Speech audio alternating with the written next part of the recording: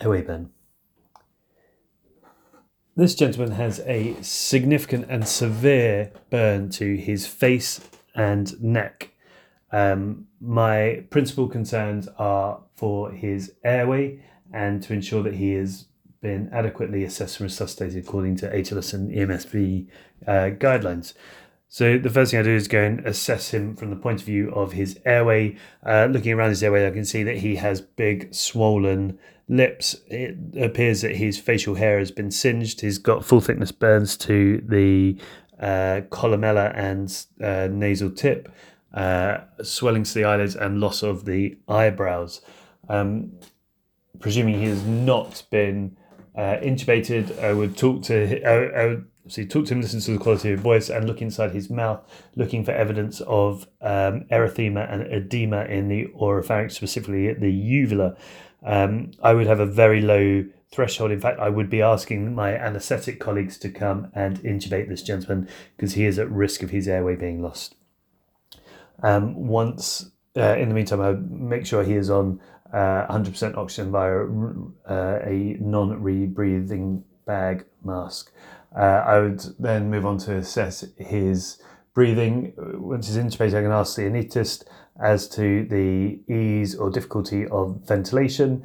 And I would assess his chest movements, looking for any constriction, so any full thickness burns around his chest which are impeding his chest movements.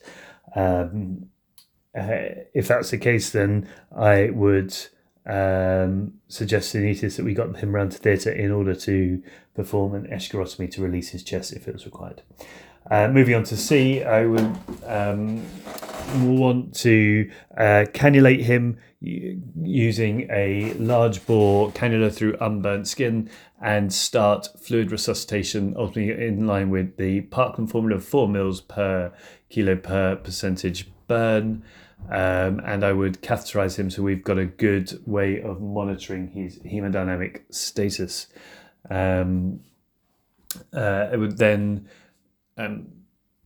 sequentially expose him, looking for burn throughout his body, and use this to get a percentage. I use the Mersey Burns app as a way of calculating this, but I was going to use the London Browder or the rule of nines. Once fully examined, my measurement priorities will be to excise the burns in a sequential manner in order to reduce the inflammatory load on this patient. How are you going to do that? So I would firstly fully prep the theatres, speak to the anaesthetist, and ensure that any fluids given are warmed, that he has a temperature, and the temperature is assessed throughout theatre. I'd ask the anaesthetist to let me know if his temperature drops below 36 at any point, and we would pause or stop the case for that day. I'd also speak to the scrub team during the prep to ensure that, again, fluids used are warmed. We have adrenaline-soaked swabs available, and the theatre is warmed up to between 24 and 30 degrees, and the underbed warmer is also in use.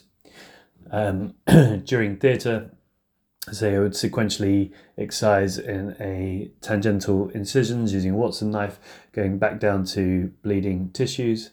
I would first actually infiltrate with adrenaline 1 in a million,